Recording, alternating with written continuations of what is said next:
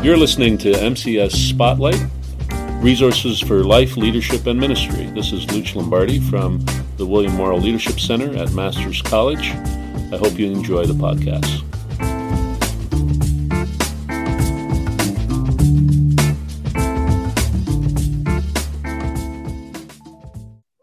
We're getting towards the end here. There's just two more terms. And again, this is simply a toolbox to become aware of the terms, things that are out there, so that pastors might go in more into depth, try to explore these a little bit, to be aware of them.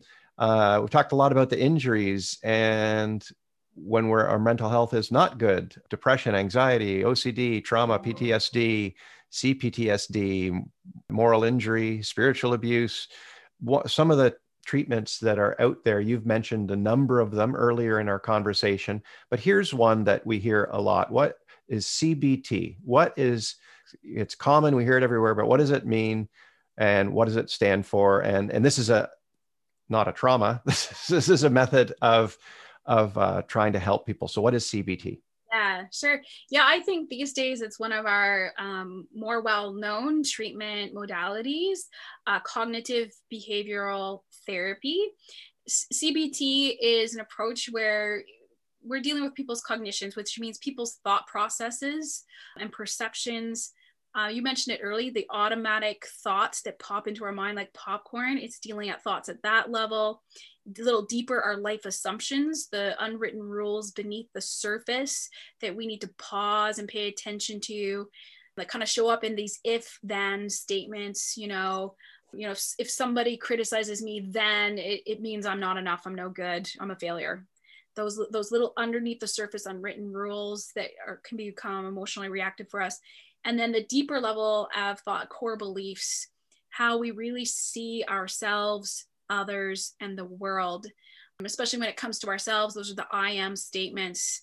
And there's positive core beliefs, but we're often looking at also managing the negative core beliefs, those I am statements. I am not deserving, I'm not enough, that sort of idea. And so the therapist would be doing certain exercises. There's homework in CBT, like a thought record where you're sent home and you take time to kind of pause and become more self-aware of those automatic thoughts that are popping up into your consciousness, kind of working them through a process where you kind of get to evaluate these thoughts. And part of that process is gaining kind of control back, getting in the driver's seat. So these thoughts aren't necessarily bossing you around, that you have a little bit more agency and awareness over your thoughts. And then you can be able to reframe them and test them out. Is this true, helpful, healthy, rational? Where does this thought lie? And you gather evidence, you fact check evidence for and against that thought, and then maybe come up with an alternative appraisal. And so really it's looking at how do our thoughts connect and affect our feelings, and how do our feelings connect and affect our behavior. Okay. So it goes from thoughts first, thoughts to feelings and behavior. They're all interconnected. And it generally takes a deeper dive look at that, and then how we can kind of any distorted thinking, unhelpful, unhealthy thinking, how we can bring it back into the healthy zone. Okay, that's good. I mean, some of those thoughts we're not even aware are there and operating, and becoming aware of them is a really good step, first of all. Okay, so that affects that's a means of therapy, helping us to be well. Our thinking is important, what we set our mind on. Let's look at one more, and This one's a little bit it's newer. EMDR. Tell us what EMDR is. Yeah, I got trained in EMDR, eye movement, desensitization, and reprocessing therapy. That's a mouthful, isn't it? Yes. It's a mouthful, but this is an exciting treatment. It's evidence-based. So is CBT. Evidence-based, actually, it's shown to be as effective as CBT in its studies and trials. So it's a psychotherapy treatment that really was developed to alleviate distress and symptoms after a traumatic event, when people had these re-experiencing of traumatic memory. And so what we're dealing with in EMDR is the leftover imprints of traumatic memory left in the body, mind, emotions. that stuckness in relived, re-experienced sense, and trying to get people, relieved of those, feel safe and at home within themselves, and rebound in their wellness, emotional regulation, and relationships. So this is a therapy that has 8 phases of treatment and a 3-pronged approach. Let me just comment on the 3-pronged approach. It's focusing on the past events. Okay, what was this difficult event that happened, and maybe what kind of thoughts are linked to that. The present triggers, what kind of situations, circumstances do you find this really gets triggered or uncomfortable, and what we call future template, the preferred future of what that looks like to be well in the future. So there's a kind of a lot of information around EMDR. Yeah. But basically, we are using this bilateral stimulation process where, while a person holds a difficult, traumatizing past memory, which would look like somebody following something to shift their eyes bilaterally side to side, right? Tapping bilaterally side to side, or tones, so audio, bilateral stimulation side to side. And that is part of the reprocessing aspect, which the summary of that would be is that bilateral stimulation while holding the memory helps 2 things: kind of transition the memory from implicit memory to autobiographical, where it kind of belongs. And when it's in autobiographical, it's less triggering, it's reprocessed, right? It's less triggering, right. And there's less re-experiencing as when it's held in implicit. And that's where we're going to be having the sensations and the relived memories and thoughts. The IAP model part of it, the adaptive information processing, I know that's lingo, but really it's seen as some of our present day triggers is connecting as a network with that past memory. So think of that memory as almost like the nucleus, and there's other things that kind of attach to it. It helps kind of process through that material as well. Okay, so let me just interrupt you for a second here, because this is fascinating. Yeah. A new development, and so can I just to put it in context here, is this a therapy that is who is this for? First of all, like, this is people who have encountered trauma, PTSD. I mean, that's sort of what I've heard, that this is, even though I'm not familiar with all the steps you're talking about here, I've heard it's associated with PTSD. So this is not depression treatment. This is something else you're talking about here. It's for the like trauma situations. Yes. Yeah. And beyond. Okay. I should have given a little context to that. It's just a broad kind of treatment. So it can be used not just for trauma, but certain just upsetting, disturbing memories, anxiety. Let me give you an example. Yeah. So I had a gal who came in. I'll give you these 2 success stories from this one person who just did so well.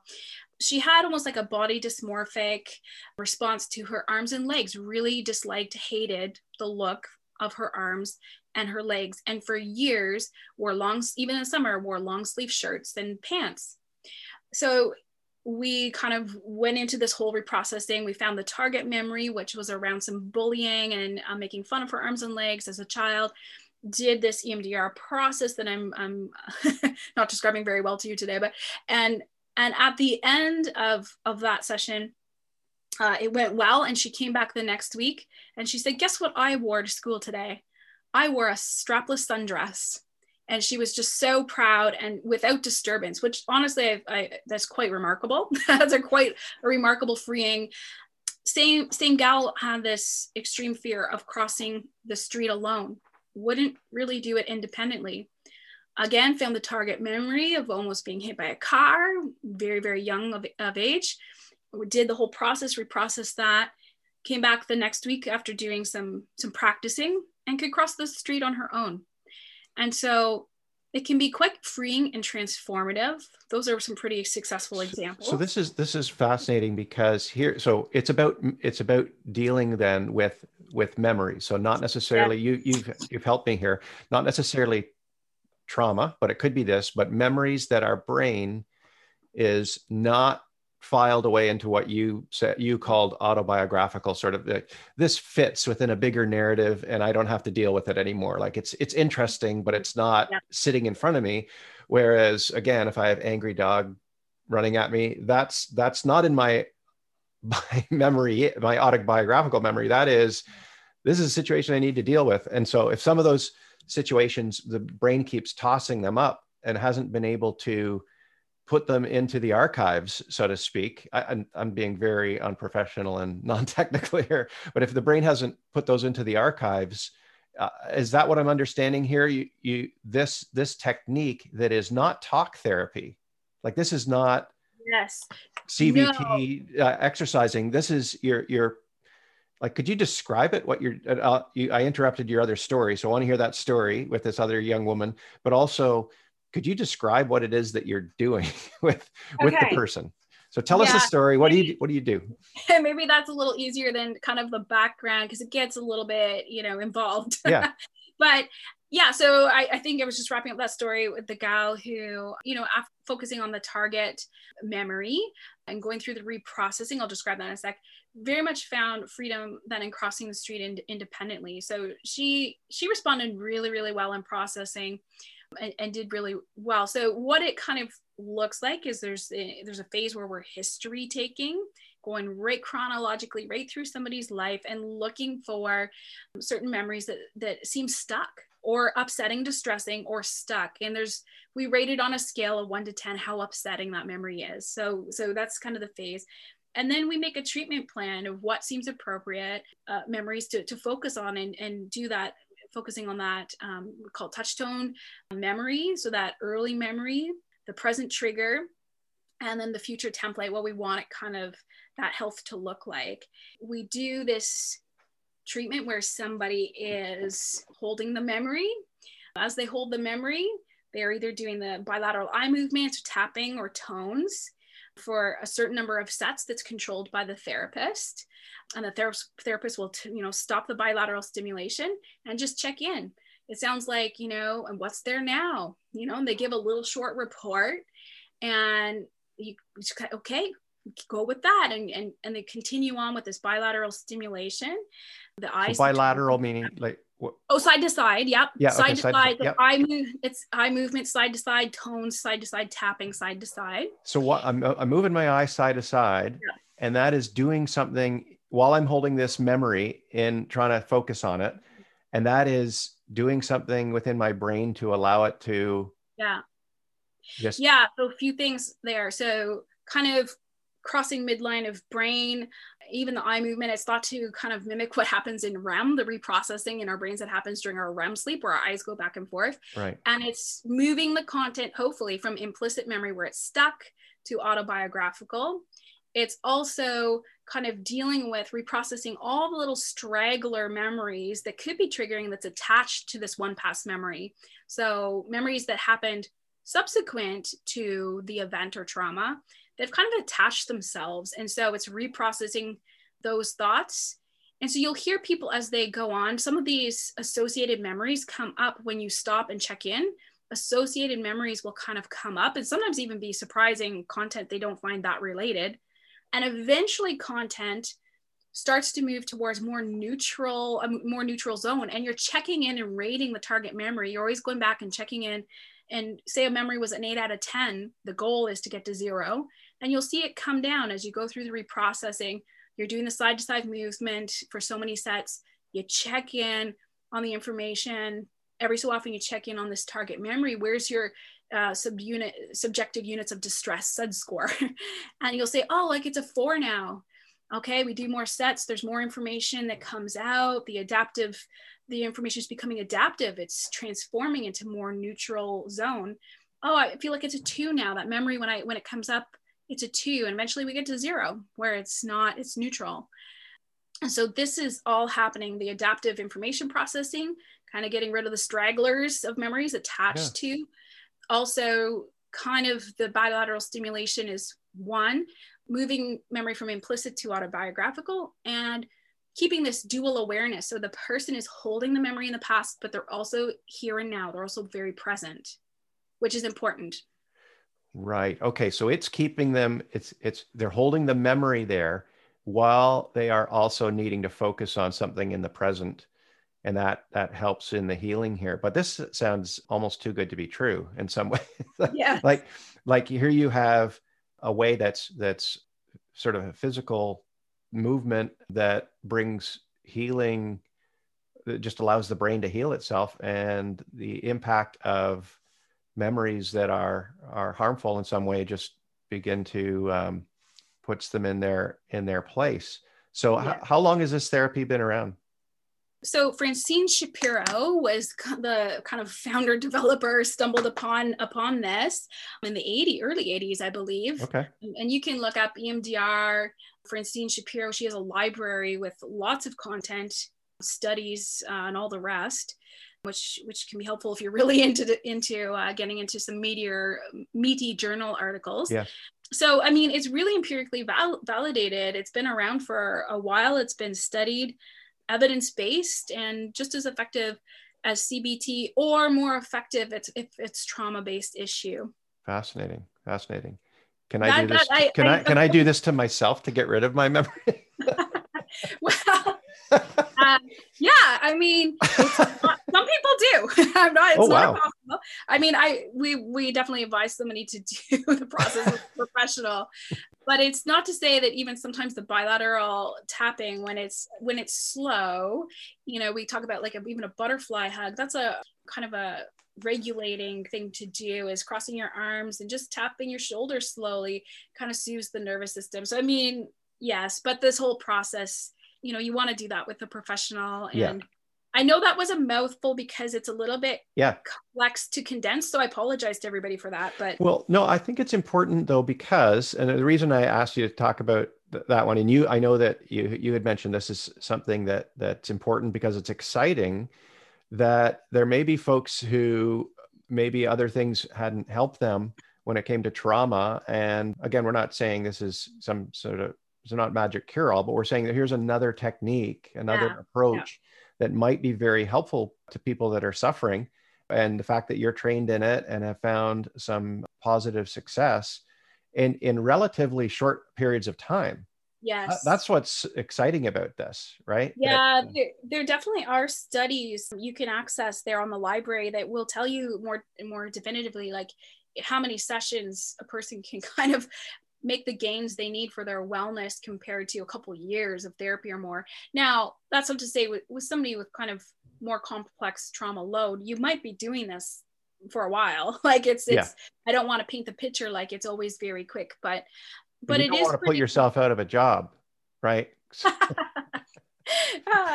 No, it's really amazing to watch. And I want to make this point, people think about it's difficult to be with a past memory, which is so very true. But in this process, there is transformation, and you kind of see this healing path, and you see this reprocessing and the desensitization of from the disturbing material. And you see this just beautifully transpire before you. And so the clients get to know too, okay, this might be difficult, but there is an end point, at the end of this session or at the end of this target memory where I actually do find relief. So there's a great buy-in to the process when the clients have experienced that. Fantastic. Christy, thank you so much for taking time today. We're going to break this into a series of episodes, and hope this will be a helpful toolbox for our pastors, just understanding some of these terms and some resources that are out there. Just as we close off, we mentioned some resources. We mentioned The Body Keeps the Score, The End of Worry. We mentioned Brett Ullman. Christy, is there any, and we'll type some of these up in the podcast information for people, but any other books or sources that people might a pastor might want to go to? Yeah, sure. Well, one thing I just want to say about the CBT, we have a free CBT treatment program in Ontario. If a person goes to their healthcare provider and asks for a referral to the Ontario Structured Psychotherapy Program, and if that person meets the criteria around PTSD, OCD, anxiety, and depression, they can get up to 12 to 15 free sessions from a specialized CBT clinician. Not everybody knows that. Really great program to try to access for your folks. As for a book, I'm going to say maybe a couple. I'm going to say the PTSD Workbook by Mary Beth Williams. We'll link that. The Worry Cure, we'll link that book in as well. If I think of a couple others here, we'll link it, but those are a couple that come to mind. Yeah, okay. So you can send me that info and I'll make sure it gets up on the podcast site. So Christy, thank you again for taking the time to be with us. And I'm hoping that this is going to be really valuable for the pastors. And again, we'll put these links up to resources for you. So thanks, Christy. Thank you.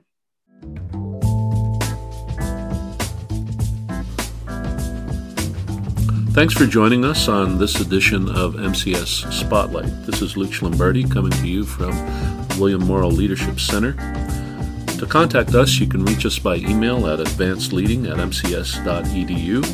And you can follow us on Twitter at advancedleading, or visit our webpage at mcs.edu/leadership. And we're also on Facebook under Dr. William Morrow Leadership Center. Thanks for being with us.